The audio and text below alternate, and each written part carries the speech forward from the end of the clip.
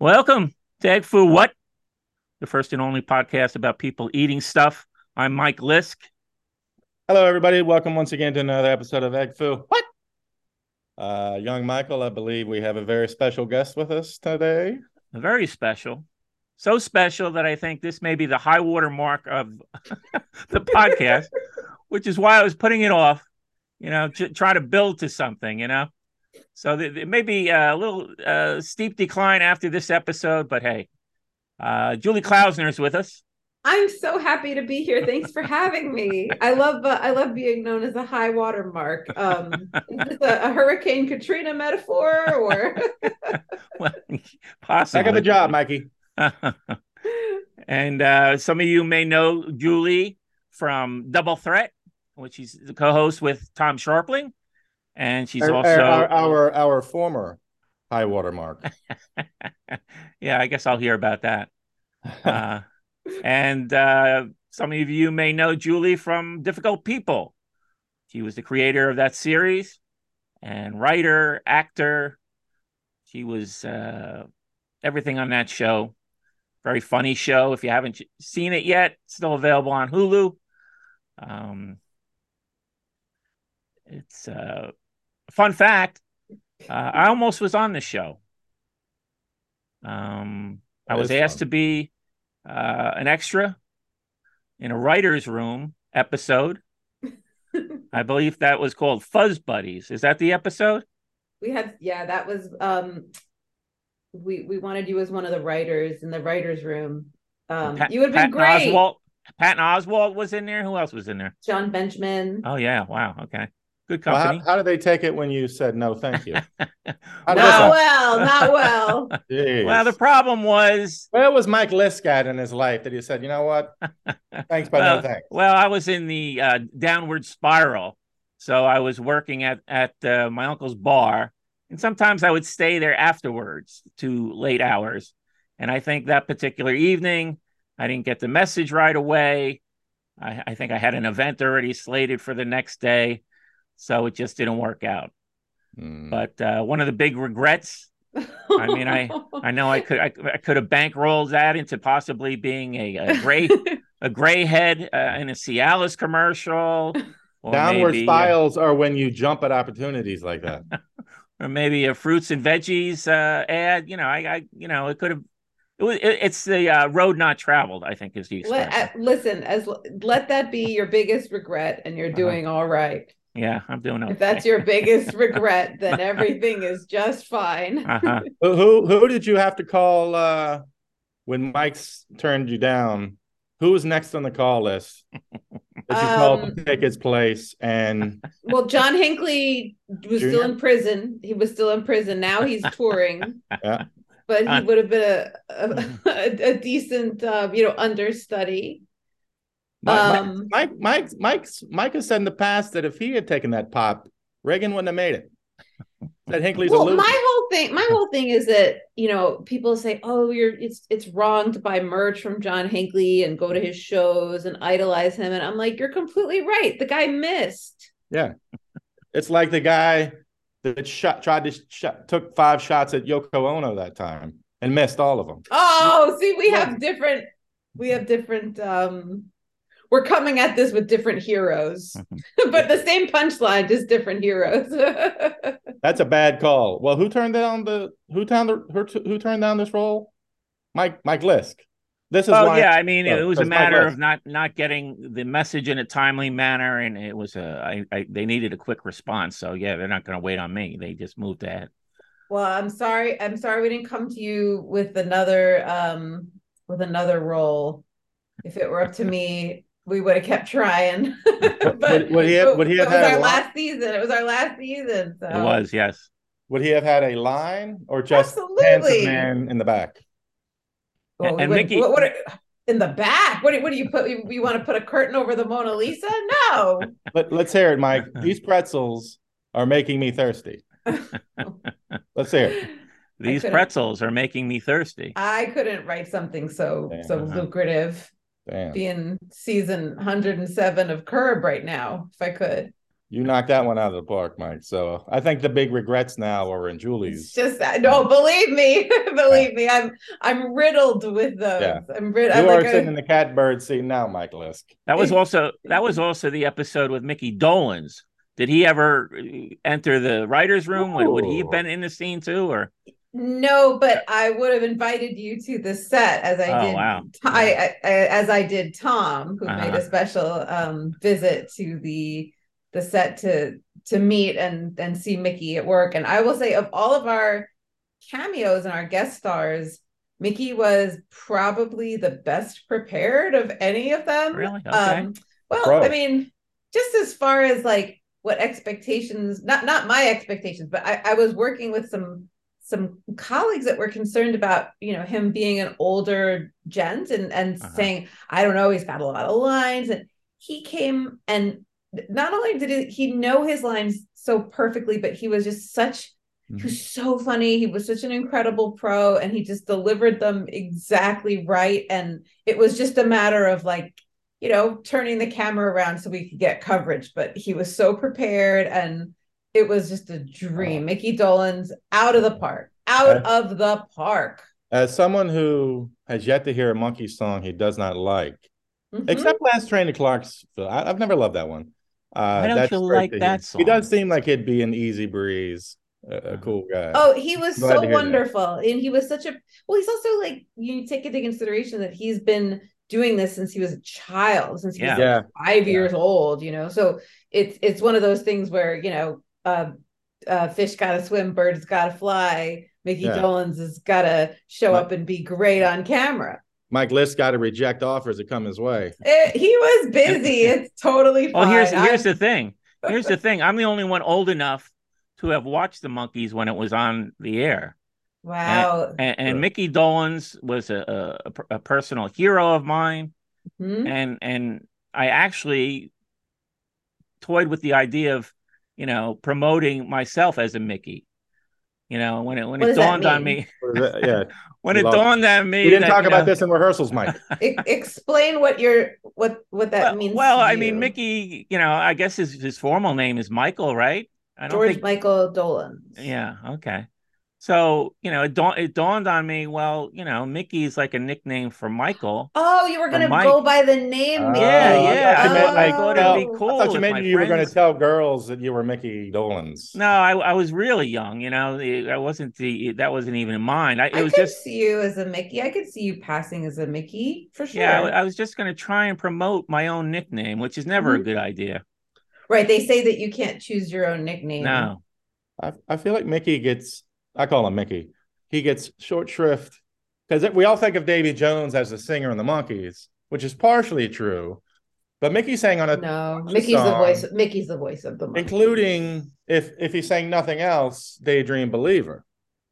So, well, Davy sang Daydream Believer, but that's sort of that was the only like number one single that Davy sings on.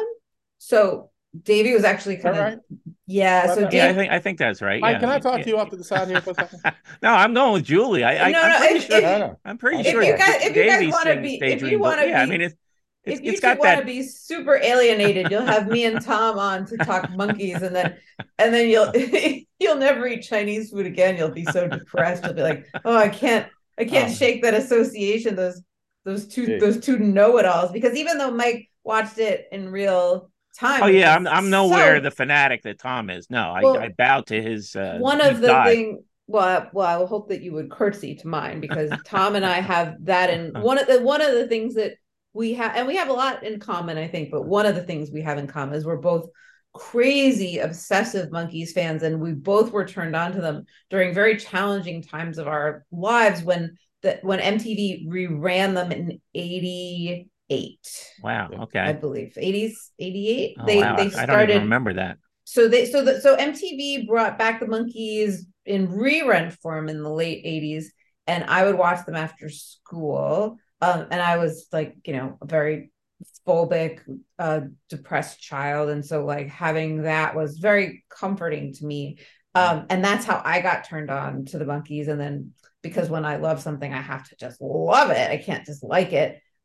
became obsessed with it, and then later, like, got turned on to their, the psychedelic movie Head, and learn more about like the mechanics of the, like, how they sort of came to be, and the songwriters and everything like that. But that is just one of my obsessions. So that is why Mickey Dolenz is on Difficult People. How many times did you watch that VH1 movie from, like, I think 2000? Oh, the one where they got people to play them. Yeah. Yeah, I love that I watched movie. that in college. That was fun. I love that movie. Yeah, they could never find well, I guess, yeah, you're always sort of there's that balance between look-alike, and then you're looking for that Austin Butler sort of uncanny valley of like, well, I want to evoke Elvis, but it's not an impersonator necessarily. None of those gentlemen look like Austin Butler, if I may Yeah, say. he's a handsome bloke. Did you fellas see Elvis? Oh yeah. Did you like it? Oh, I loved it. Yeah, I thought it was good. It was depressing, but he was fantastic. Austin Butler. I just thought he was fantastic. Now, Greg, you're a big Ramones fan. Yes. Yeah. Who would you cast as the Ramones? Is this a bad question? Is this too hard? I'm sure he's thought of it before. Is this an Adam Driver, like, as all the Oompa Loompas situation, where they just use that technology where they use Deep Boy to just copy and paste?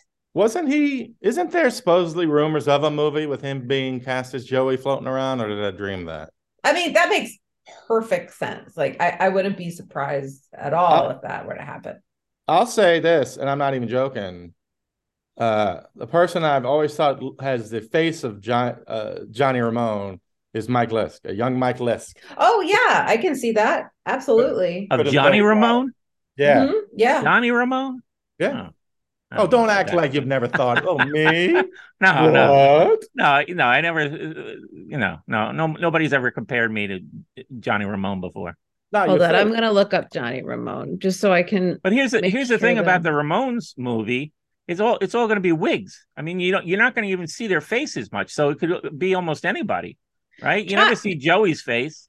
Johnny's Ramone face is pretty obscured. I look at Johnny Ramone. I just see Nigel Tufnell in these photos. Yeah. There's so much wig acting, right? Yeah, exactly. Because then Marky, let me see Marky. Oh my God, Marky. Marky, you would see more of his face. Play Dee Dee. He's got a face like Dee Dee's. Who would you cast as Marky? Because he's got a sort of a long face. Yeah, you're right. No, Dee Dee does have that sort of like wide set eyes, and Marky. Eesh. Yeah, Marky's a very almost like Henry Winkler. Should we go full Winkler for Marky? Hey. I don't know. That's a good one. It's going to be a wonderful movie. I've never thought of this, to be honest. Wow. Okay. That's surprising. I mean, yeah, to me, it's all about the music. Yeah. Now, another one of my heroes was on Difficult People, and that's Andrea Martin. Oh my gosh. I was a huge SCTV fan, so that was quite a coup to get her in the cast, I'm sure. She is she's like my favorite person. This kind of, you take this as you will, I mean it as the ultimate compliment. She's like a female Marty Short, and that right. she's that funny. How was that anything but the ultimate compliment? Yeah.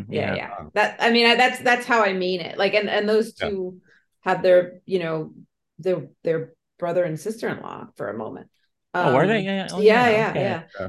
And she is so funny, so smart, and this is corny and maybe not, but she taught me so much as a writer, because she would look at scenes and sort of look at them as a map, and she'd be like, all right, my next line I go here, and then the next line I'm going over there, and I'm like, oh my God, you're right, you need to go forward. Wow. Okay. So I would rewrite, and then also there was a certain amount of improvising that people would always ask me, like, how much of it is improv? And I'd always say, like, the only people who are really allowed to improvise are Billy and Andrea.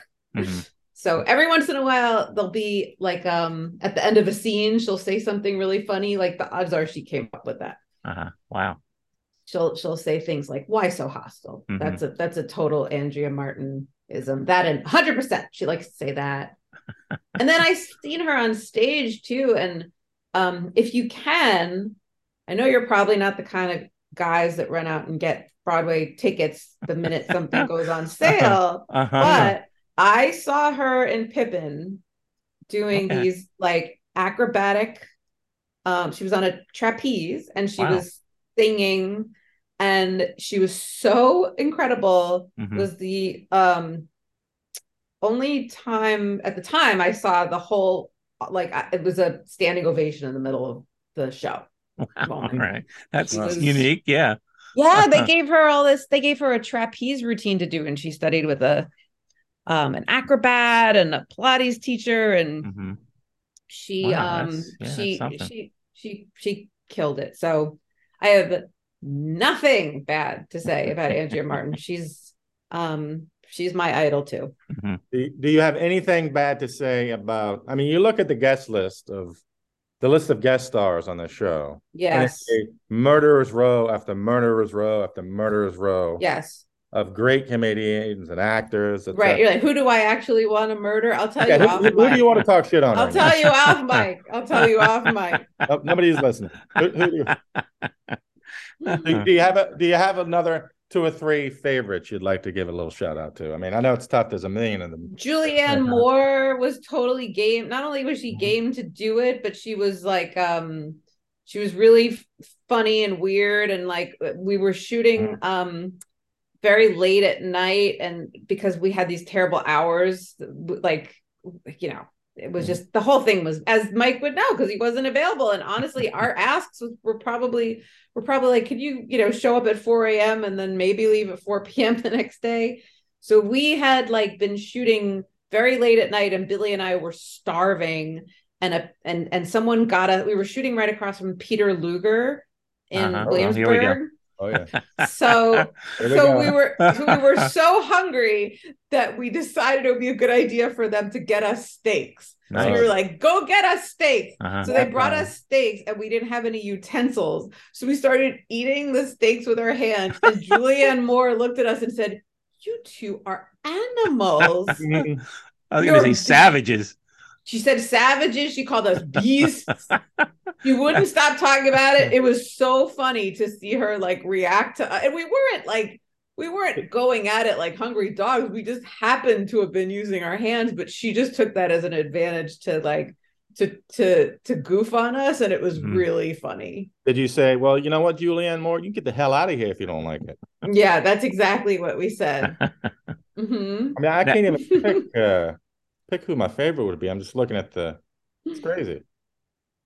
No, there were. I mean, well, I guess, that's not true. I guess it's hard for me to put anybody above Martin Short. Yeah, Marty was the best. Marty is the best. I don't know why he just doesn't do all the award shows, all the, everything. He's had an interesting. Do all the shows. He's had an interesting career. It's great that I love that he's doing his show, however old he is. I don't care. It's like, what is that Bridget Everett always says? Dreams don't have a deadline. He's on TV now. He's the star of a show. It's about fucking time, and I'm thrilled he's. I've never ever been like less happy after seeing Martin Short. Yeah, and it is. He does have this weird, like, I feel like if you're a newborn baby, Martin Short and you love him. But then again, it's like he's never had, well, I don't say he's never had, but a super signature. Like when I think of Martin Short before Only Murders in the Building or something, I might have said Clifford.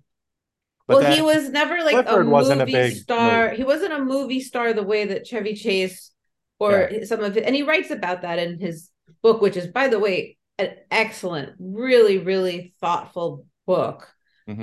He talks about sort of being the late bloomer of his peers in Second City, Canada, and how he dealt with feeling the jealousy of watching everyone around him succeed, and that he hadn't really like he was always sort of more popular on television than in film. He didn't really have a breakout. I guess Inner Space was sort of like the closest to that big budget movie. But he's just always done his own thing. And he's also always taken it in stride. And then anyone who knows him will just say, like, he's the most healthy, well-adjusted guy. Like he's got, in his book, he writes about how he has these different departments of his life that he likes to keep balanced, like family, friendship, health. Like, how am I doing with this? How am I doing with that?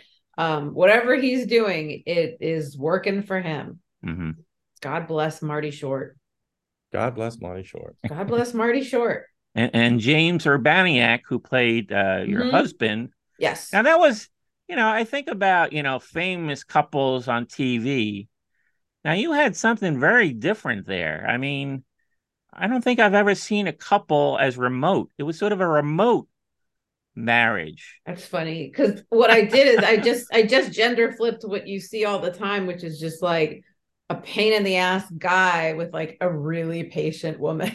Okay. All right. Oh, okay. See, I didn't even pick up on that. No, that's okay. That's probably good, because I just sort of wanted to subvert the really stable, well-dressed, good-looking, like, wife that's like, honey, that's you're right. great. Yeah. Sweetheart, that's crazy, but I'm going to support you anyway, with that like boisterous husband that's just like, why isn't the world fair? And then goes out and makes things much, much worse. I wrote that part for James. I always wanted him to play Arthur. Arthur was specifically written for him. Did he regale you with tales of Bayonne? Constantly. It was hard to stick to the script sometimes, because Bayonne was like the fifth character in the show. Yeah, we've talked when he was on The Best Show, and I don't think he was there very long, although maybe his family was there very long. I can't remember. But he's a fellow Bayonne resident. Well, I met him on the East Coast. I've always thought of him as an East Coaster. I always, like, when I met him, he was in Hal Hartley movies, and he was doing theater, and I always knew he was from New Jersey. I knew him from the Hal Hartley movies, and if you told me he was a Bayonne guy from just those movies, I would have said, get out of here. I mean, his characters in that movie aren't particularly Bayonne. They don't. He puts the urbane. He puts the urbane in Urbaniac. He's very reserved generally, and even in difficult people, he's reserved. But that's interesting. I didn't figure out what you were doing there. I mean, it was very different. But now when you lay it out, I'm like, oh, okay, that's interesting, because it is like that. It was fun to be able to play like the Kevin James to his, just like physically maybe a little out of my league. The stable mate, right? Stable. Always one stable and one unstable. Yeah, and he's always making money, and he's got the steady job, and he loved cooking for me, and he just loved taking care of me, even though I was such an asshole to him. So it was it definitely, like, that I knew that dynamic very well going into it in terms of what I wanted it to be. I was also looking at some of the I think my favorite episode of them all was Sweet Tea. Oh, thanks. And right towards the end there, and what inspired in that particular episode, they all accidentally get high on this. Ayahuasca. I'm going to mispronounce it. But that particular scene was very funny, and Andrea Martin was hilarious in that scene. Oh my God, was she funny? Yeah, so I think that may be my favorite episode. What inspired that episode? Was there something behind that? Thank you. Yeah, I was trying to build up to the finale of, like, Billy's got to make this decision to go to LA, and I've got to straddle this line between, like, do I want to stay miserable in show business, or do I just want to, like, it was just kind of funny. Someone pointed this out to me recently online. They're just like, you're just doing what your character does in Sweet Tea with, like, all my I thought the same thing when I read the plot line looking for the episode name. And I read the plot line about getting into crafting, and I couldn't remember specifically what it was in the show. What was the crafting? It was just like general crafting, but like I And then I was talking about that to someone and I was like, did you realize that? They were like, yeah. And I was like, well, I didn't, because, at a certain point, comedy and show business makes you so miserable and you just want to stay at home and make stuff with a glue gun or with some, fabric. And so my character was kind of like, had to sort of make a decision around that in the same way that Billy had to make a decision around his thing. And even though the episodes in each season were interchangeable in it so far that I was able to say, okay, I know what the premiere is and I know what the finale is. I did want an overarching kind of story. And in that one, it was like Billy is having a hard time and might actually find himself a little bit better off in LA. And he had some and that was also dealing with his boyfriend for the first time. And then in my case, I think I was struggling as to whether or not I was really cut out for comedy. So that was kind of the way to sort of take all these sort of bigger stories and kind of bring them to a rolling boil so that in the finale we can explode it a little bit. Mm-hmm. But the actual sort of taking of the hallucinogen, that wasn't inspired by any particular personal experiences or somebody else you knew? I've done a lot of ketamine infusions, but I've never done ayahuasca because I'm terrified of vomiting. It's my number one phobia. There's a name for it, fear of throwing up. I'm also not crazy about the idea of being buried alive, but I don't think that's weird. The the nausea of that experience would completely rule it out for me. Would you ever you've never done no, I'm ayahuasca? I've never done any hallucinogenics, believe it or not. As big as a Grateful Dead fan as I am, what about and all the drugs mushrooms? and stuff swirling around that? No, I I had a bad experience in high school with pot. Where my brother, was already in college. He went to Stockton State in southern Jersey, which was known as a party school. So he had access to good pot. I think it was Hawaiian. He came up one time. We went to a party on the weekend, and we smoked one joint between us, and I got high as a kite to the point where, and I guess the paranoid thing kicked in. Oh, that sucks. And I was in I've had, because I smoked pot at other occasions. I had the good time, the laughing till you can't laugh anymore. Sure. That routine. But this time I guess maybe because I was in an unknown setting. I was at this stranger's house and lots of people I didn't know there. And it just turned into this paranoid thing where I had to at one point just go sit in the car because I was having such a bad time. I wonder if it was pot, or if it that's had something question. else on it. Who knows? Wow. But here's the thing: it wasn't done. I didn't go home, go to bed, and it's over. I had a sort of residual effect, and I was a senior in high school at the time, and it was scary because I had the way I describe it is like a double consciousness. So you're not right in the head yet. This high is still lingering. I mean, I was functioning fine, but I still knew I wasn't free of it yet. For how long did that last? A few days. Oh, no. So it was kind of frightening. And it was kind of frightening. Well, you were probably convinced that you were never going to be the same. I thought I was going mad. Yes. But here's the thing.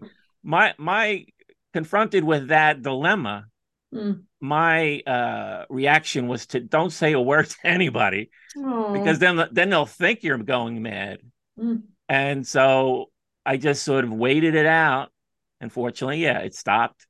And that was that. I'm sure that must have it sounded like you were throwing gasoline on the fire with the paranoia bit by keeping it secret as well. Yeah, it was bizarre. And then I got all the peer pressure because then I'm like, you know what? I'll stick to beer because I know how I react to beer. I don't want this fun and games where I don't know how I'm going to react. So, and then psychedelics just seemed like a worse scenario for me. So I always avoided that. I was like, I'm sure people have interesting experiences with that stuff, but I like a little control. I'm so sorry you had that experience. That sounds so scary, and I do wonder what was actually in that stuff. Yeah, And no. did your brother have a No, similar no, experience? I think he was cool with it. You know, I think it was just something I had a reaction. No, he didn't Hmm. have a bad reaction at all. You know, he's like looking at me like, what's wrong with you? You know? So Oh so man. yeah, it was just a bad experience. Uh, So but I'm gonna say this not in a snarky way because I actually uh, don't know them well at all. But so you like the Dead as a sober person? You can be snarky. well, here's the thing. We'll tie it into your let's just talk about how you've branched out. Now you've got like a whole fashion line. Oh, I've got a side hustle. I like tie dye, and it's such a Grateful Dead adjacent art form. Yeah, And exactly. I've only heard some Grateful Dead songs, but I don't like them, but I also I don't hate them in the way that Uh-huh. like Greg, I hear you. I also wonder like are the Dead too easy of a target at this point? Are we like should we be They're a focused fun on target. Yeah. yeah. I understand why they're criticized. You know, I always say they're a bar band. Their singers aren't great. You know, some people don't like. You know the How did you get into them? well, it was one of those just first bands. You know, I think everybody the bands that you get into earliest sort of stick with you. I think for the most part. You know, and And you they had friends that turned you onto it, or your brothers, or no, I think I just sort of heard about. You know what? I think I got their greatest hits in one of those Columbia 8 records for $1 or whatever the that's hell it was. funny. And so that was my introduction, and I liked it. Then it turned out my cousin, who was a little older than me, she was into them. She lived in Westfield, New Jersey. And then next thing I know, I'm going to a Grateful Dead show, my first concert in Englishtown, New Jersey, 100,000 people. That was my Wow. first concert. I was 16. Well, if your first concert was always going to have some import, Yeah. you know, for the sake of being resonant, but the actual music that when you first heard it, like what other stuff did you like? Oh, I liked Led Zeppelin. I liked the harder rock, you know, Did you like Aerosmith. the Beatles? Arrow, yeah, I got those the red and blue compilations. I love Okay, those sure. Yeah, records. yeah, yeah. I got I was into Aerosmith, Led Zeppelin, briefly Kiss. My you know I did sort of Every figure young out. man goes through a kiss phase. I did figure out though that like rock and roll all over, or I think that's the album.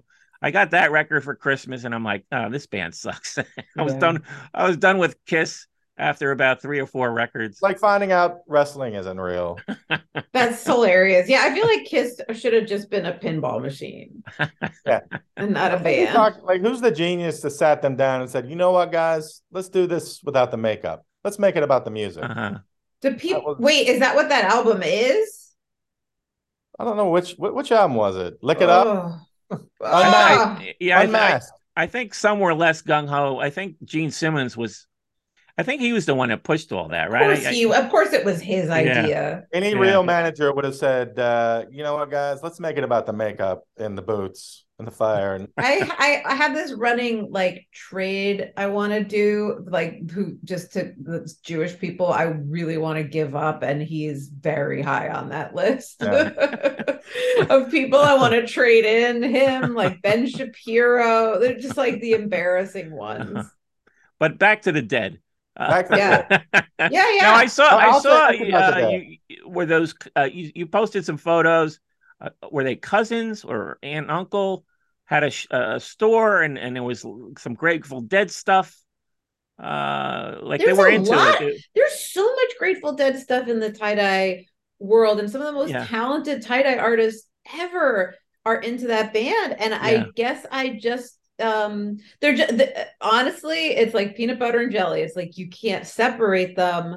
I'm curious about the history of it, but I just don't dig it. Like I've given it a shot, and Yeah. it's not that I don't like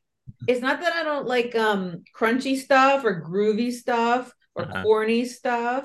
Yeah. I guess it's just not melodic enough for me. And I Uh-huh. also have a hard time knowing like I guess the kids say now, like, when is the beat gonna drop? But for me, it's Uh-huh. like, when is it gonna kick in? Where's the chorus? Like, Yeah. where's the hook? That to me is very frustrating. See, even when I was young, it was like relaxing music to me. It wasn't like rocking out. I mean, I got into like the Clash and Ramones and all that stuff. And so then I went on that whole musical journey. So when you say relaxing, I mean, are you talking about like long sort of like jam band? Like, 'cause I Well, like, I do you find the know, songs melodic, and you it's a okay. cliche. I always tell people, listen to try American Beauty and Working Man's Dead. And if you don't like those records, then yeah, they're probably not for you. I mean, Are those early records of theirs, yeah, or those are okay? those came out like in 1970. I think they came out in the same year. And I like the art. I like that guy smashing an ice cream cone into his forehead. That one makes me laugh. yeah, they always had good art.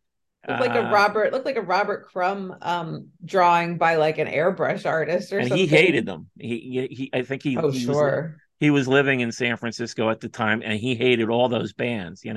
Well, Uh, how much of what you think people hate about the Dead is about the music, and how much of it is about the accoutrements?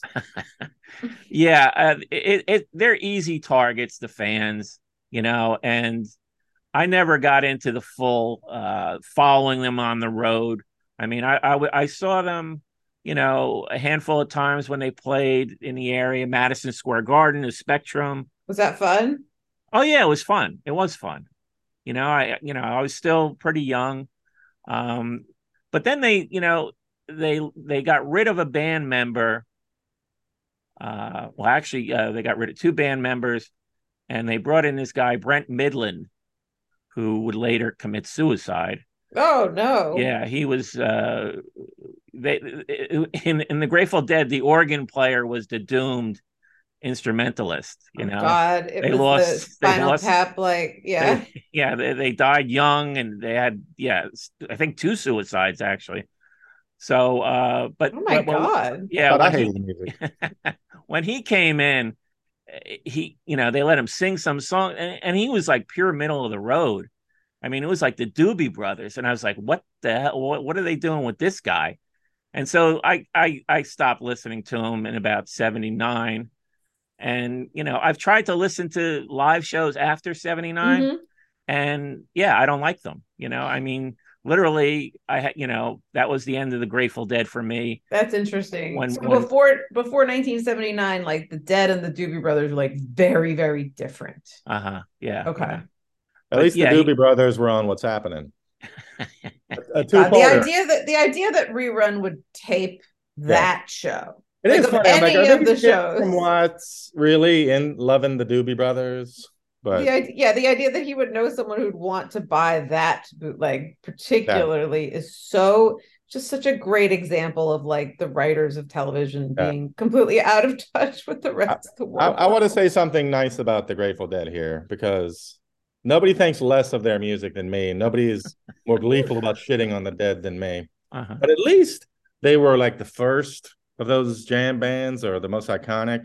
But when I got to college, everybody I knew was obsessed with Fish. Right, yeah. Mm. I was like, can you motherfuckers at least listen to the Dead? Like at least that. I'm like, Yeah, no. no, I've tried to see what the Fish thing is all about, and people sent me live shows and stuff. Oh yeah, everybody I know had 300 cassettes of every show And ever. I'll say this about Fish: they can play their instruments well, and that's about it. Their songs are ridiculous to me. I don't think they're good songwriters. They're not good singers. So all they've got going, they should be an instrumental band.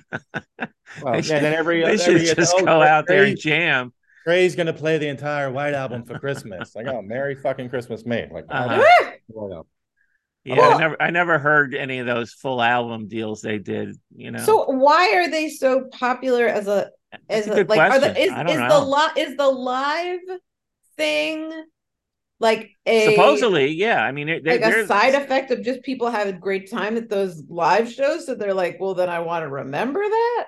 supposedly they're the heirs of the Grateful Dead. I mean, the Grateful Dead were known for the long jams and the long concerts, so they're doing the same thing. Not just culturally, musically. Yeah, musically, it's similar, but not as good. It's just sort of a poor man's Grateful Dead. So yeah, Greg is right on the nose with that. Like I just think it's so interesting to fetishize live shows when what you're really doing is you're saying, I had such a good time that night because I was high and I was dancing. True. And I was out with my friend. So therefore I have this recording. It doesn't matter. It's like it's almost like having a VHS of like your wedding or something. Uh-huh. But most of these tapes going around weren't even shows that like you were at. Like they would just get them from other people. It's like getting an autograph through the mail or something. It's like, well, what's the fucking point of that? And are they good live? But you're saying they play their instruments well, so maybe they are a good live band if you like what they're playing. Yeah, no, I mean, I think that generation, the Grateful Dead were probably in decline, and then they were done in 95. So they sort of filled the void. The people, the people who were like maybe into the Dead is like, wait a second, I want to follow a band around again, and I want to, take drugs. And, of course, yeah, have a good time. Yes. What's that Primal Scream song? We want to get loaded. Have a good time. People go to Peter Luger's and get the salmon or whatever. So who knows? Who knows why people like what they like? What did you think of the Peter Lugers? That's been an ongoing discussion. I was so hungry at the time that you could have fed me, like semi-thawed steakums, and I would have been thrilled. But even in my ravenous state, I was discriminating enough to be like, this shit is underrated or overrated. Overrated. Overrated. Okay. Overrated. Mike, can I talk to you over here? You're with Mike then. Mike, can I talk to you for a second? Yeah. Wow. I may have gotten. What do you mean? Wow, she's with me. I may have gotten a lousy cut.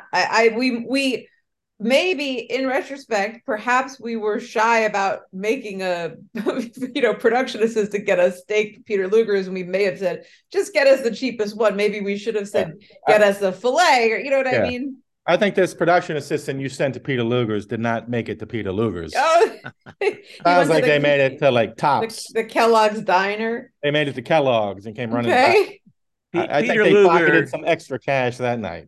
Peter Luger's can do no wrong for Greg, even though they treat you like an assembly line when you go in there. When that steak is that good, they can do what they want. Yes. Isn't that part of the experience? Don't you kind of like that sort of dominatrix throwing plates at you and I hurrying you along? They know the steak is that good, and it is that they can be like, get the fuck out of here. We hate that you're here. Leave your money and get the hell out of here. It's that good. And it's yes, sir. Thank you. Yes. It's that good. I've been to other great steak places that aren't as good, and they have to make up for it with the cozy atmosphere and everybody's friendly and here's some cake or whatever. Not Peter Luger's. And it's unbelievable that people think it's a better steak. Wonder if like something was lost in translation as a takeout situation, like that it was like put in a bag and schlepped across the street. Actually, like I said, that's not that. They used to have a policy when I lived there. I lived only a couple blocks away. Not that I was a baller and went to Peter Luger's every day, but like I know they did have a policy. They didn't have takeout. That might have changed. But they had a policy of like, no, we're not going to let you take our steak out. We need you to experience it right away. We need you to be here so we can treat you rudely.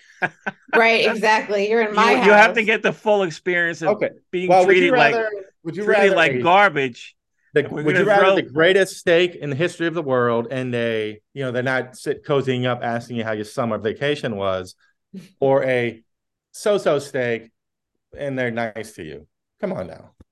I don't think it's the greatest steak in the world. That's why, we've talked about the fact that you know what the hell you're talking about. So have you been to Keen's? I love Keen's. It's my favorite. I love Keen's. It's my favorite place to hang out, and but I your point is well taken in terms of how much that might just be atmosphere, the low, ceilings with the pipes and the beautiful painting behind the bar. Keen's has the best atmosphere of any restaurant ever.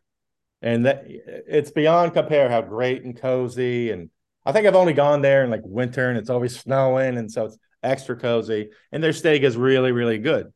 But it is not Peter Luger's. I'm happy to go to Keen's anytime, day or night, thrilled. But their steak is not Peter I Luger's. had the first date of a 5-year relationship at Keen's. I think it's all Keen's fault. Oh, spill the tea, girl. But I mean, Well, hey, the he T- started. the He started T-bone. on a good note. The though. T-bone. Yeah, no, in other words, if he had taken me elsewhere, we probably would have realized sooner that we weren't right for each other. If he took you to Peter Luger's, you would have like, Yeah. Why would he take me here where I'm going to be treated like? I'll be honest. It's a preview of coming attractions. If I'll be honest, if I'm taking a girl on a first date, it just happened 17 years ago, so it's still fresh in my mind. I would take her to Keen's instead of Peter Luger's because Keen's is so warm and intimate. And let's be honest, if you're on a first date, you don't really care about the food. Plus, Peter Luger's, I'm going to be distracted by the steak because it's so amazing. And it is so bright. It doesn't scream romance. So I give props to the guy for Keen's. That's a hell of a first date. Keen's is a great. No wonder it was a good first date. It was a good first date. I mean, the rest of the relationship is That's a great first date. Jeez, I don't know how. Like date number 2. I don't know about that. Anyway. Well, speaking of food, he's the best in the business. I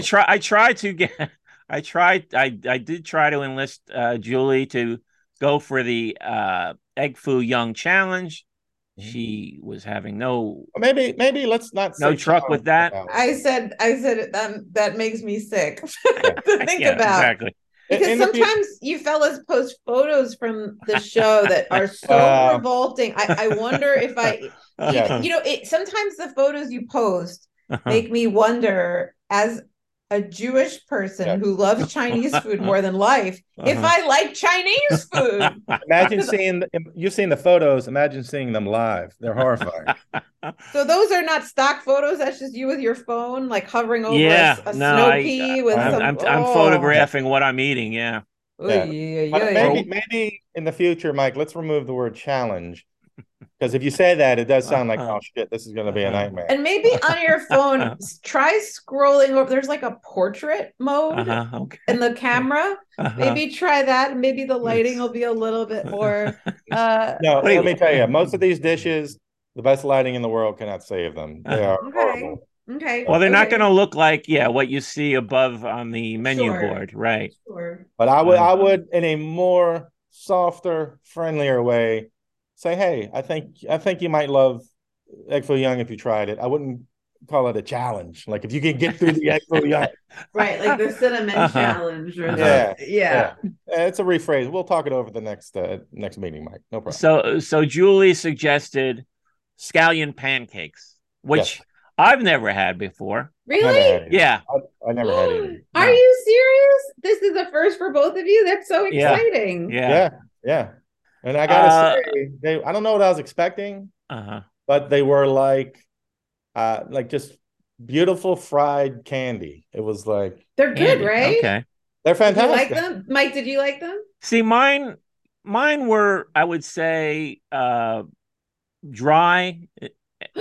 You know what it reminded me of? Sort of a flatter, like what is it, naan bread you get at an Indian restaurant? When you said dry, the first adjective, he's going to say they were greasy, because that's the only thing, is they are very oily or greasy. But it sounds like you got, and I loved it. Yeah, you got a dry version, huh? Yeah, and they actually gave me. I know Jerry's going to correct me later, but it wasn't soy sauce. What's the other sort of dark? They do it like a hoisin, or like okay, that's a oyster, or like an oyster sauce with it. Yeah, I think that's what it was. Yeah, I think it was oyster sauce. And so I was dipping it in there. But it should not be dry, Mike. You definitely got a bum. Mine was beautifully greasy. Yeah, they almost like a shrimp toast.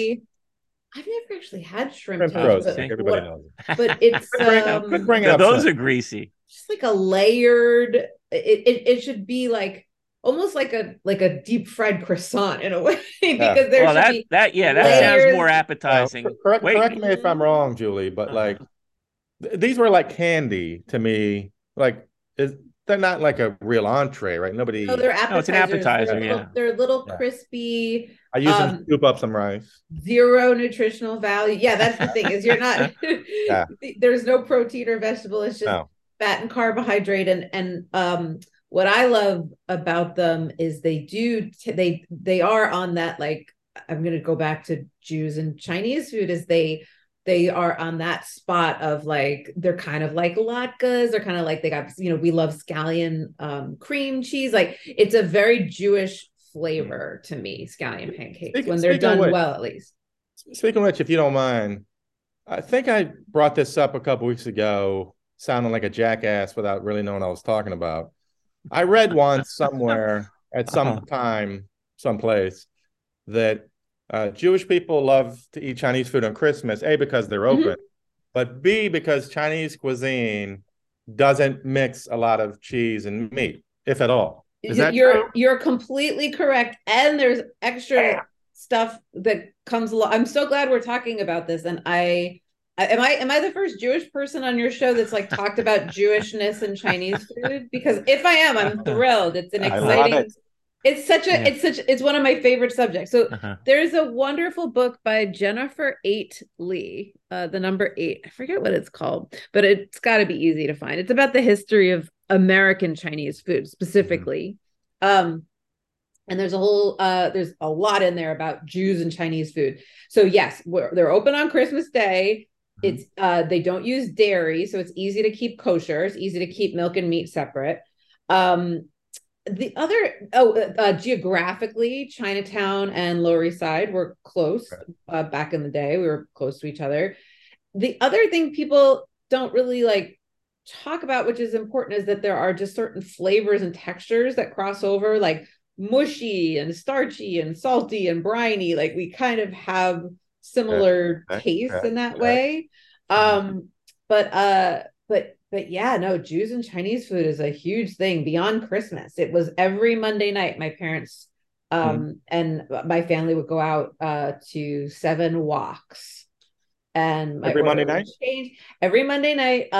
It was in like the local shopping center, and my order would change as I got older. It would be like mushu one time. I was into that, or then it was like champagne. Have you had champagne chicken? Have you ever had champagne chicken? My dad I don't think I've seen that on the menu. I haven't seen that one. My dad would always get champagne chicken, an egg roll. It is always like, get like a pot of tea. Just very, very sort of there was a time where Chinese restaurants encouraged the sit down experience. Some of my favorite memories are sitting down at a even down here in Central Jersey, we had a nice sort of sit down Chinese restaurant. It's my favorite kind of restaurant, because once you order, the food is there. It's but fast. with all of the accoutrements of, like, they're like, the table is always nicely set, and they're always going to give you fresh tea, and I love eating out for Chinese food. I'll say one of my favorite, just in case my family listens to this, which there's no danger of that. One of my favorite Christmas meals was, I don't know, maybe 10 years ago. Like, my sister was hosting, and she's stressing out about, and we were like, fuck it, why don't we just go to Joy Garden and eat there instead of all this hubbub. But you guys had a Jewish Christmas. And it was it the best? The best. It's fabulous, right? See, I had the worst. My Jewish Christmas was when my brother got sick, and he was the one who was doing Christmas meals at the time. He gets sick, so we're homebound, me, my father, and my brother, and then a few months later he dies. So that's my Jewish. That's Christmas. So much work. That, first of all, I don't want you putting the word Jewish. What did we? Hold on, Mike. What did we do in this story?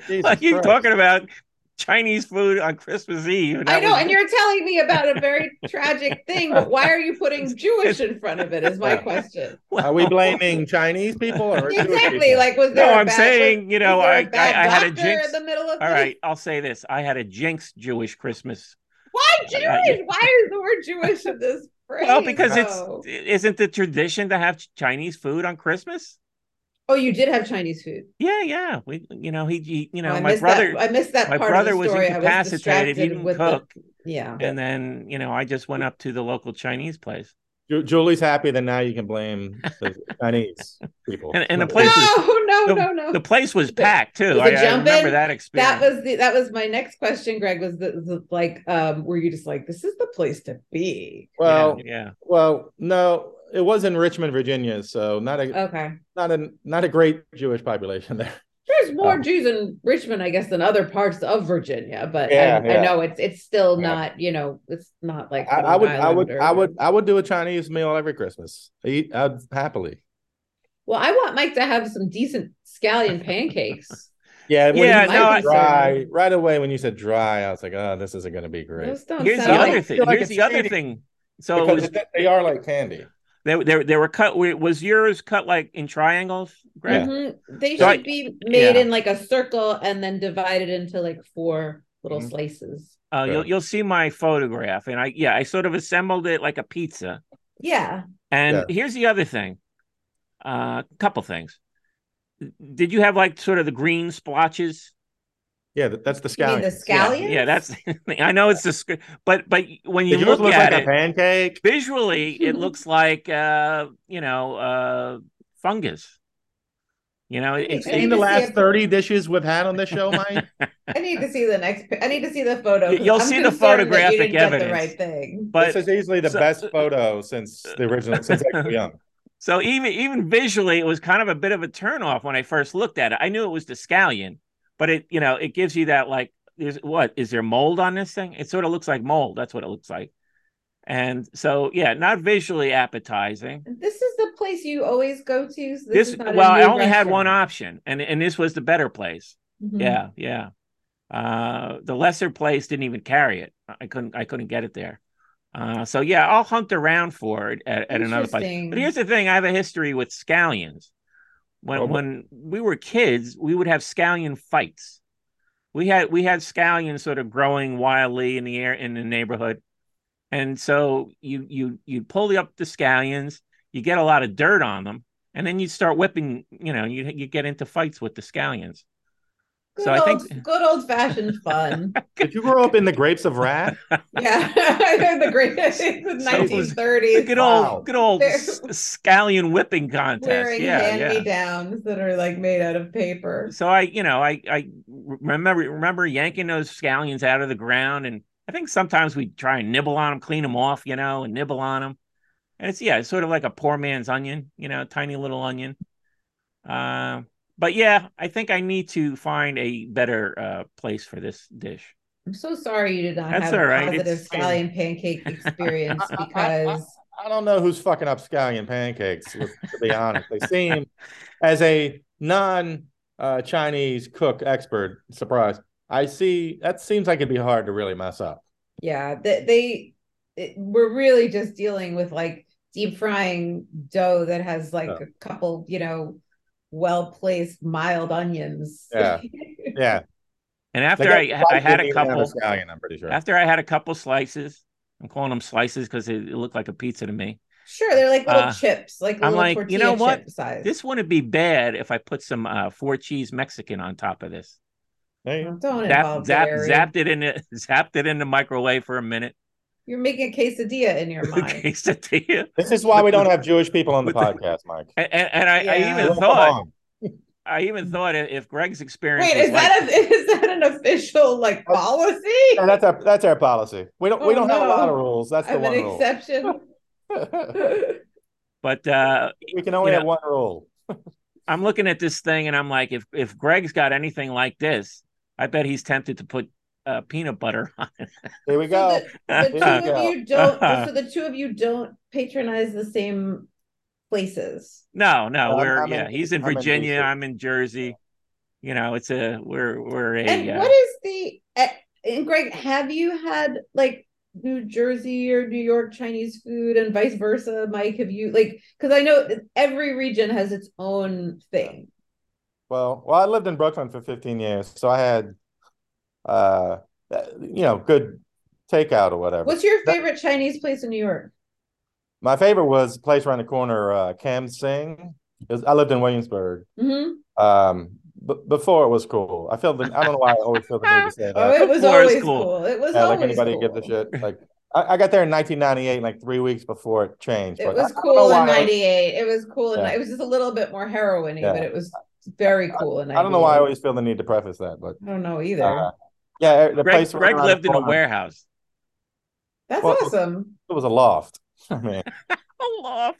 like it was a residential loft. I mean, it wasn't a warehouse. You had drains that you could piss into Yeah, in your We all floor. we can they we can call all piss toilets. into our drains if we choose to. They It's a call free toilets. country. They That doesn't call mean we should. toilets Yeah, in the middle of the floor. but there was a place. It was Camp Sing, and it was the old takeout. With the bulletproof glass. And every time I called, Got it. I was like, "There's no way they got this order right." And they nailed it every time, and they were just great, just pure classic. I mean, I got Every Young every single time. Really? Classic, yeah. Now the last Manhattan? regular sit What about down Chinese. Manhattan? Sorry, Manhattan? no, Brooklyn. I know, but what did you like in Manhattan? My number one in Manhattan sit down place was Sammy's House of Noodles. Sammy's is closed. No, Yeah, I walked past there the other day. I was so bummed. What's the that big was one? I great. Hotep? love Hotep? Is that the Sammy's. big one? You think of Wohop? Wohop. Yeah, Wohop is still I'm around. sorry. I'm sorry.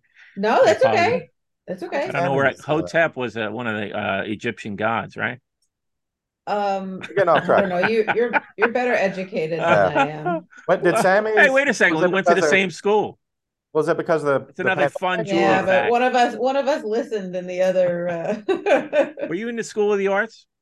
no, I went to Gallatin. I was sort of Oh, Gallatin. Okay. like make your own adventure kind of. Yeah. Oh, that's interesting. Yeah. Yeah, just kind of. I, I don't want any I, structure. I know what I'm doing, and then like, what am I doing? yeah, Gallatin was, yeah. I worked in the admissions office. So Oh, did you? so we sent out all the material, the applications for the Yeah, different schools and stuff. sure. Gallatin, yeah. I wasn't even sure what the hell Gallatin No was, one, no one knows. to tell you No the one truth knows. when It's I a was there. scam. It's a Uh-huh. scam. It's a way to live in Manhattan and somehow get a diploma. But did you No, you're not take doing. courses at the main building? I took classes in all the schools at Yeah. NYU. Okay. Did So you it take a was school of like the I said, arts? choose your own adventures. Did you I take took a Tisch classes. I took CAS. I took School of Education. I took journalism school. I took a film history class. I thought it was, Yeah, I I took a needed couple film ones. I needed a break. And yet it was like I had this ball Oh, buster professor. It turned out to be like one of my hardest classes because I had to write these papers, and yeah, it mm, was a little more involved than I thought it was going to be. you was yeah, surprised the NYU class that you had to write film. papers? But like Uh, NYU, but I know what you mean. Like NYU film, they probably get a lot of people that think that like they're just gonna, and especially when I went when it was kind of like the late '90s, and people probably thought they were all gonna be the next they're gonna set the world on fire. yeah. Well, yeah, it had a So reputation then. Yeah, right, it so I didn't have a think that they reputation were when trying to. I was out of there in '84, so that was Mhm. pre Spike Lee. Okay. I think Spike Lee was the one who really, even though I think some other directors had gone there. I think even No, but he put it on Scorsese the went map a little though. bit. Yeah, he put it on the map. Yeah. Well, I was he think there? He might have been there when you were there, right? No, a little later, I think. Older. Okay. John Or Waters got kicked out after a semester for stealing equipment. Yeah. God bless him. But yeah, Wohop is still around. Hop. Yeah. Sammy's unfortunately is no longer with us. When What's did it? Sammy Grand shut Sichuan down? is still there.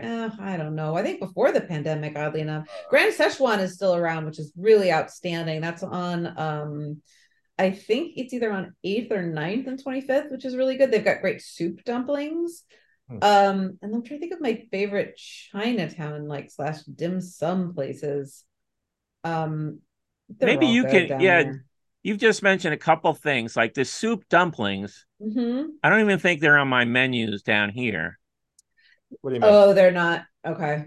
I mean, But like, it's just the regular dumplings, but they're in soup, right? I mean, there's nothing really. No, No. it's a dumpling that you put on one of those big spoons, and inside of it is soup. So basically, like you kind of take a little bite and then you suck the soup out from Oh inside wow. of the Okay. dumpling, and Yeah. then you eat the dumpling. Oh well, okay. what Good. It's really Julie, nice. Julie, what is your, if you had to pick a number one go-to dish, obviously mine's egg for young. If you had to pick one dish, what is your absolute desert island Chinese food dish? Oh, dumplings all the way. I was the first thing I pitched to Mike. I was like, let's do dumplings. And he's like, we've already done them. I said, okay, never mind. I'll just eat them anyway. Well, you can't get I this guy to love agree to dumplings. anything for you.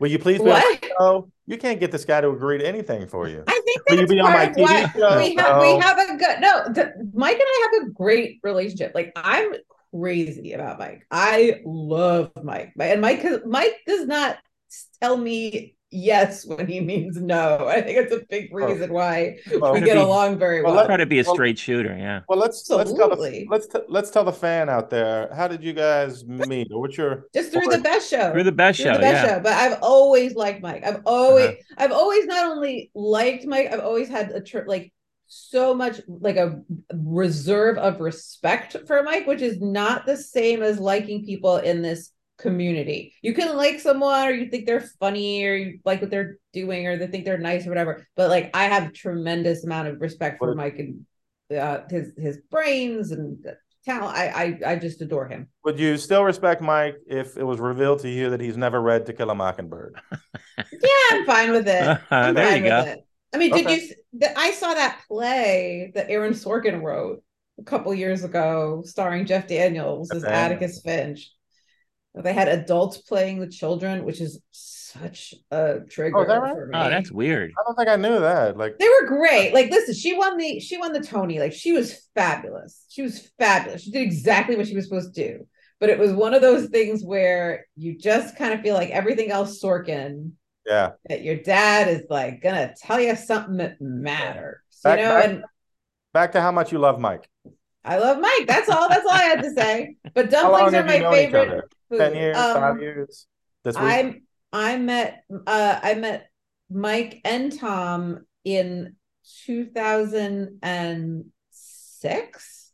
Mike, what do you think? Yeah, that sounds about right. I was trying to think of when I first met you. I believe it was one of our earliest get-togethers with but I came on the Best Show first, though. You were on. I met you at Best Show first. Was it? Okay. Yeah. Because I thought there was a time where I didn't even know who you were. I remember you were very striking. Mike, you were very striking. Oh, wait, hold on. There we go. Hold on. Now we're getting the good stuff. Now we're in the good stuff. That's why my first memory of you, I don't think I was even introduced to you yet. So we didn't have a conversation. I think you were at one of the. I thought I met you at the studio when I came in to do Best Show. No. Oh yeah, no. That was the formal introduction. Okay. But I believe I became aware of you at this sort of. It was a meeting with maybe the Brass Monkey. Is that the name of that bar? I think that was after I met you. Was it? Because okay, I came. Anyway, it was all. Sorry, I don't know why we're arguing. It was around that time. I had done the Best Show around 2006, I believe. But I remember being particularly intrigued at this party, and I was like, "Ooh, who's that young lady?" But and were we ever so young? And you were doing jazz hands. I remember jazz hands was. Oh yeah, there's a photograph of me doing jazz hands. Yeah, we're in a couple of photographs together. Yes, that was fun. No, I had already met you by then. I was very impressed by how well read you were. I was always interested in what you were reading. Yeah, I thought. Yeah, I had all these plans for we have a critic on Apple who's like, "Oh, these guys don't have any plans. They the show's chaotic. They're boring. They're not funny." What are you doing reading your reviews? I wrote it. I should have. You don't even look at the reviews, right? Never. No.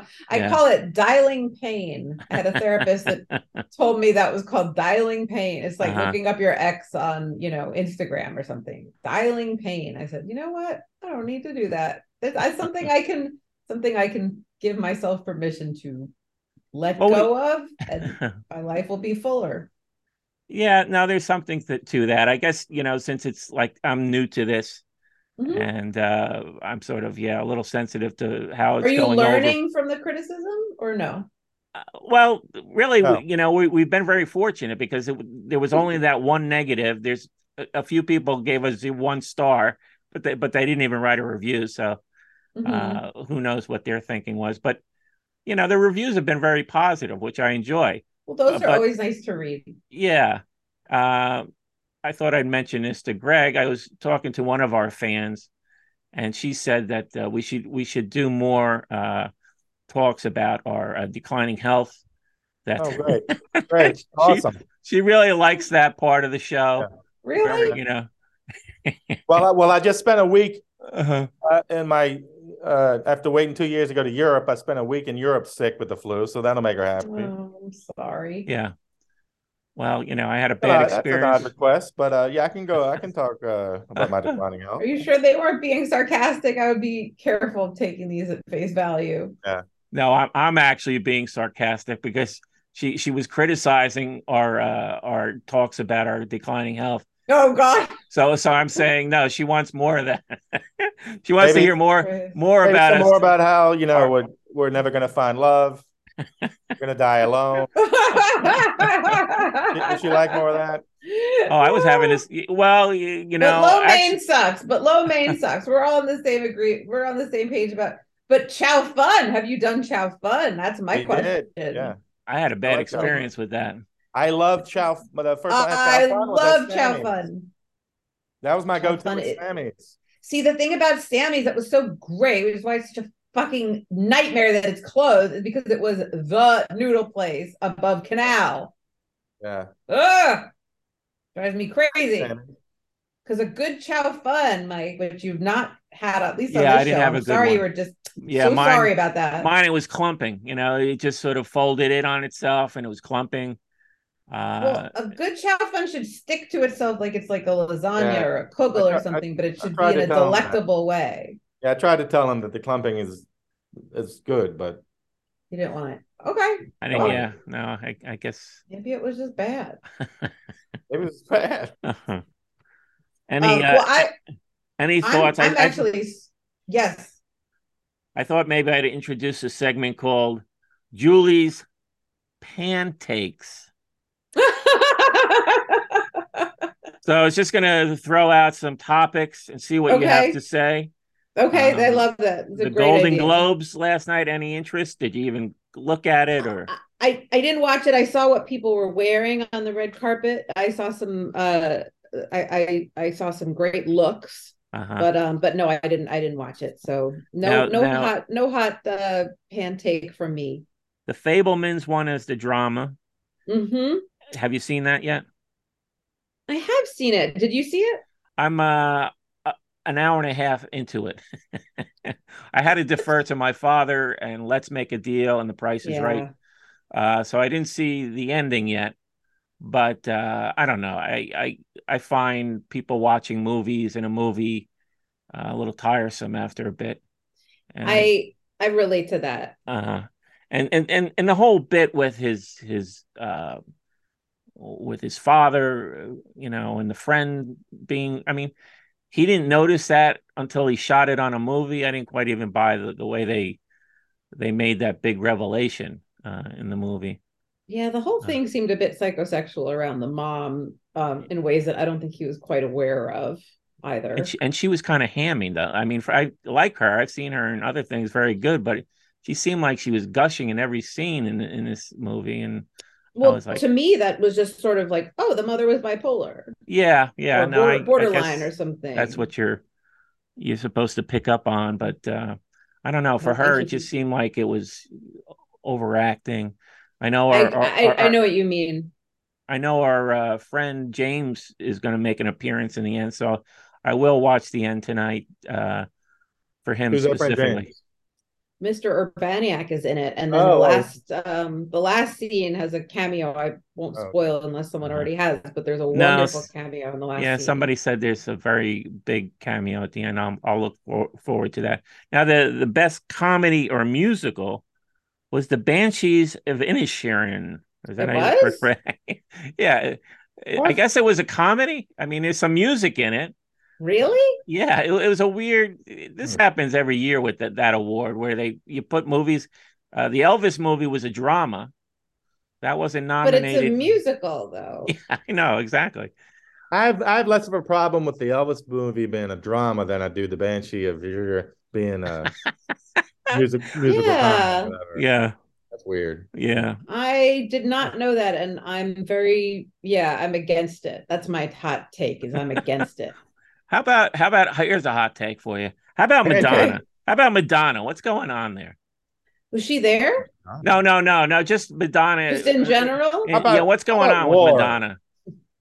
I think Madonna has gotten some, I think she's doing stuff to her appearance that makes me remember, like, I don't know. It seems kind of sexist to be like, oh, she was so beautiful. Like, it's kind of, in some ways it's none of my business, but in other ways I just sort of wish there were people around her that would kind of like steer her towards other options. It's funny. It's funny you mention that because I What makes mean, you think of Madonna?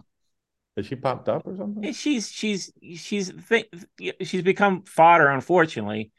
Mhm. She's become tabloid fodder Well, with she's always been tabloid fodder. yeah, but she there was a period where it wasn't so much anymore, and now it seems like she's doing shocking things just to be shocking.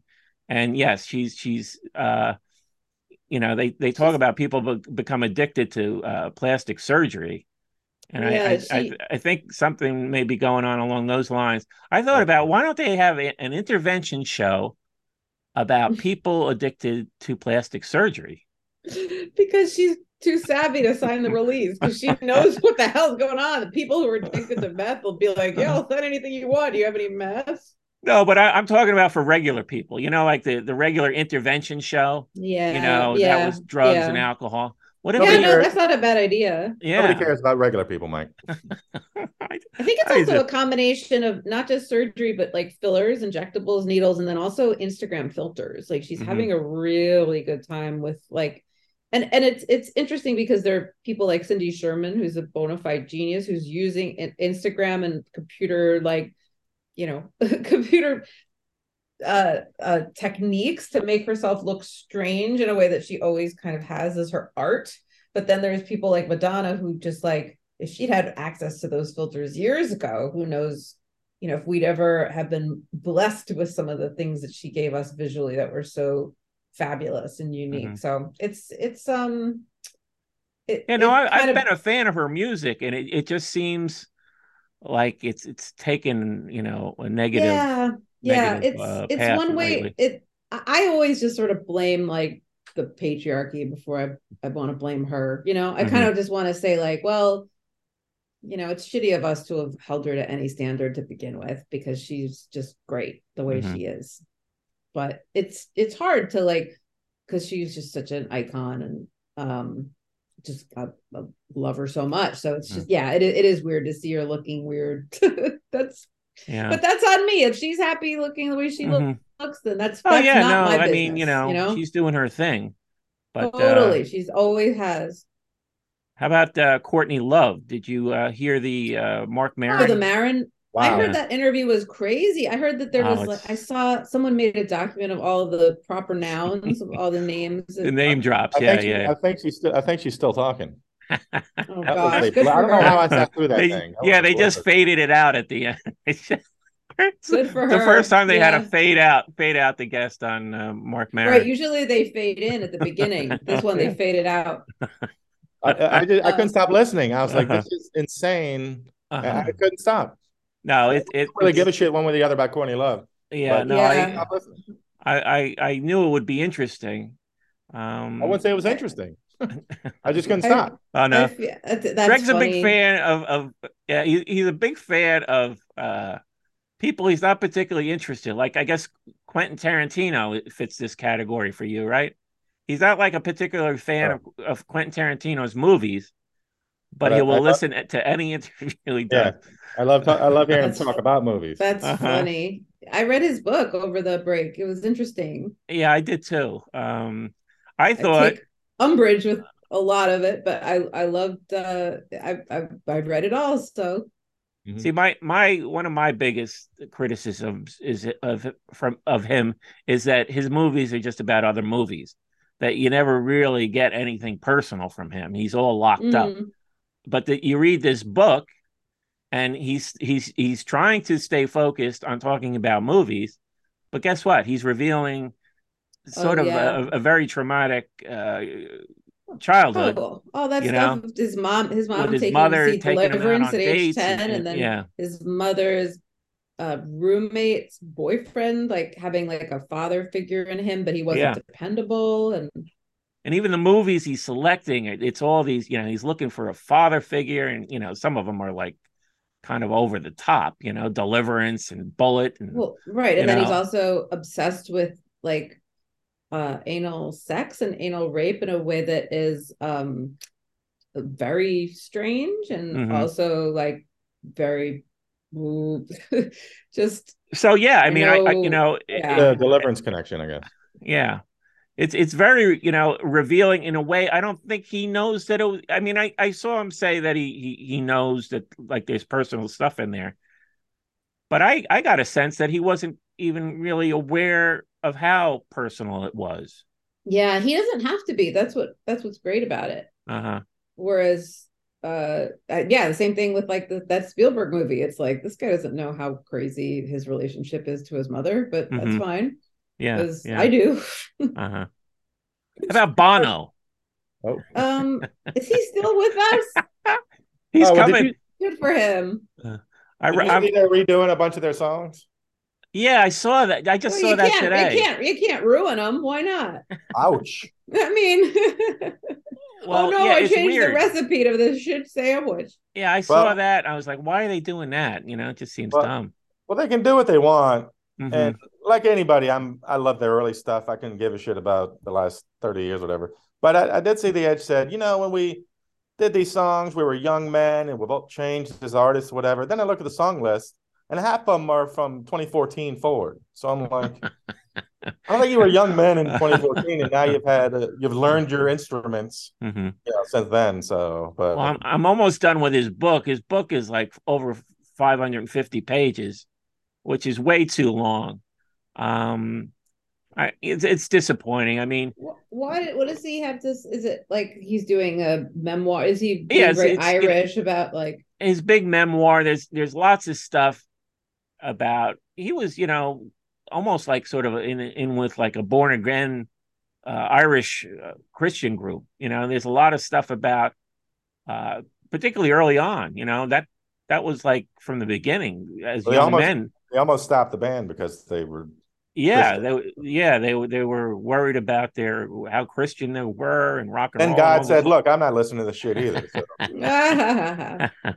But that's kind of interesting because I didn't know all that stuff. But around the 400 page mark, he starts name dropping like you can't believe it. And it's when he's doing these negotiations for the different charities he was involved. I'm that's fine. I don't mind reading a little bit about that, but I didn't buy the book to find out about who he's meeting to set up all these different funds for relieving debt in Africa. I know he's very involved with this stuff. It's important to him, Why? but Was he rich? He was rich enough that he went on a guided tour once, and people showed him the poverty. That's why. yeah, he just became very involved with different activist groups, and which is great. I mean, he could be doing worse things. Just I know No, you're right. You're right. You're right. but it's not that interesting to me, and that goes on for about a good 100 pages, and it's like, oh, it's You've just got this. more patience than I don't think I would have Well, been able I'm to sit pushing through a through. single Yeah. essay he'd written. Well, I think this is the first thing he's written, the first book he's put out. So I was kind of curious. I figured he's not a bad writer. There's not. I mean, the early chapters it started like jumping around. I'm like, oh my god, does this guy have ADD? Because it was sort of disjointed, but then it calms down. And he's not a bad writer. There's really not a lot of groaners in there. Sometimes you read these memoirs and it's like you're groaning to yourself over stuff. There's not a lot of that.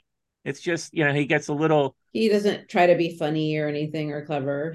Not so much. He keeps giving the little self-deprecating digs to himself because he knows Well, I he's mean, been criticized. the guy is fucking Irish. Like Uh-huh. Irish people are great storytellers and they know how to Uh-huh. put themselves down in a like charming way. Yeah. and he's going to be doing the Beacon Theater. He's doing like a whole month. He's doing this Springsteen thing. Alone? He's going to be reading passages from the book and. Oh Jesus! Yeah. Alone meaning not playing music, but okay. Yeah, I don't know if he's going to have somebody with a guitar, do like what Bruce Springsteen did essentially. He's going to. Did you see that? No, I didn't have the money for it. Yeah. I mean, I saw the Netflix thing when it was eventually on Netflix. Oh yeah. I mean, there's an argument that all theater should be filmed for Netflix, but that would be great, and that's a it good would be idea. great. Yeah, more people would see theater. I hope. I think that's the argument. That's a good argument. Unfortunately, like it's a privilege to be filmed. Like I know that I spoke to the director of A Strange Loop, and they're trying to figure out how to film it before it closes on Sunday. I don't know if they figured it out, but that's just something that like, and PBS used to do that just to have a record of like, why don't they do it? Is there some legal thing? Or? Money. How to like, like they're closing because they don't have enough money. Mm-hmm. So the question is like, who's gonna front the money to have the recording on top of it? Yeah, early television. I mean, they were doing that. They would do American Eugene O'Neill plays and yeah, exactly, some great stuff. Mm-hmm. Yeah, great performances. Mm-hmm. Yeah, I remember seeing Jason Robards with. What did you see him in? Death of a Salesman, I think he made. Really? Yeah. I think there's an old TV. That's exactly it. There's definitely a charm to those things. Oh yeah, I think you can track them down. I think you have to buy the DVDs. It does give you a decent sense of the show, at least with Sunday in the Park with George and Into the Woods. Those were always on when I was growing up, and that's how I know those musicals before I ever saw them on stage. Yeah, I know you're a big Stephen Sondheim. Like Broadway musicals, it's sort of right up there with like opera as far as like the music. I just know the least. I love West Side Story. Okay. So I watched that again recently. Steve wrote the lyrics for that. Yes, yeah, I know that. And so which are his top ones? I mean, Sunday in the Park. I'm crazy about that one. But if I'm going to recommend one for you, I'm going to say Sweeney Todd. Sweeney Todd, okay. That's my recommendation for you. Okay. And for you, Greg, I'm going to recommend Assassins. Assassins, okay. Mm-hmm. Yep. Totally writing that down. Please where do you stand on Broadway musicals, Greg? Have you seen Guys and Dolls at least? I lived in New York 15 years, but I lived like a rat. So I'd never had any money. I never dreamed it was possible to go to a Broadway play. It just didn't seem, possible. Yeah. Now I, have a real job and I have some disposable income. I'm living in DC, and but I would like to. They don't have theater at all, really. I don't think. Well, I mean, it's who cares? In DC, they do. I'm sure they do. But if they absolutely do. I would go up to New York. I'd love to go to anything on Broadway or even a musical where I probably couldn't follow it and would feel like an idiot. I'd love to follow it. Give me a chance to recommend something. And I'm pretty good at finding something for people that don't really know or they don't really know if they like or Yeah, I haven't seen a lot of plays. I mean, I saw it was a Sam Shepard play. I saw one off Broadway. I liked him, and if something popped up, I'd go see that. I see you liking some Mamet stuff. Did you ever like Mamet? I actually saw. Speaking of Madonna, I saw. Oh, did you see Speed the Plow? Yeah, I saw Speed the Plow with Madonna. Speed the Plow is good. Yeah. Who else was in that with her? Hold on, Connor. Who is in the original Speed the Plow? I want to say like maybe like Joe Mantegna or possibly great quarterback. But yeah, I mean, there was always the expense. I mean, theater, unless you get, it's an expensive thing. I bet if I look back at the price of a theater ticket of a, whatever, it wasn't the hottest play, but just like a whatever, like in 2002, I'm sure I'd be like, well, that's not as crazy as I would have guessed. But I thought I always thought you had to be a millionaire to go to a Right, right. I know what you so mean. I didn't even think of it. So, but I'm definitely going to look up Assassin. Well, give me a chance to Yeah. take you out on the town next time. Next time you're here. This is recorded and proof. So when I show up looking for a Broadway tour, I'll have evidence. You can't. Hold on, I just got a link of the original Broadway cast. Okay, wow. All right, hello. Guess who it was? I was right. Really? Okay, Joe Mantegna as Bobby Gould go. and Ron Silver as Charlie Fox. Okay. How was Madonna in it? Was she bad? Yeah, it was good. It was good. I mean, I remember it being relatively short, though. I mean, his plays aren't particularly long. It's good though, isn't it? Yeah. I mean, I haven't read it or seen it since then. There's also Mamet plays. I mean, everybody talks about American Buffalo or Glengarry Glen Ross. Glengarry. I mean, I like that. That would be my favorite. Glengarry Glen Ross. Have you seen? I have seen that. A friend of mine was actually in it. Have you seen House of Games or? I saw Spanish Prisoner. I saw all those movies. Yeah. Yeah. I mean, I was interested in him, but I don't know that I like him as much as say Sam Shepard. That's interesting. I kind of gravitated more to Sam Shepard. I can see that. That's cool. Yeah, I could totally see that. Well, I have to go because I'm getting really hungry and it's like 7:30. It's time for me to eat dinner.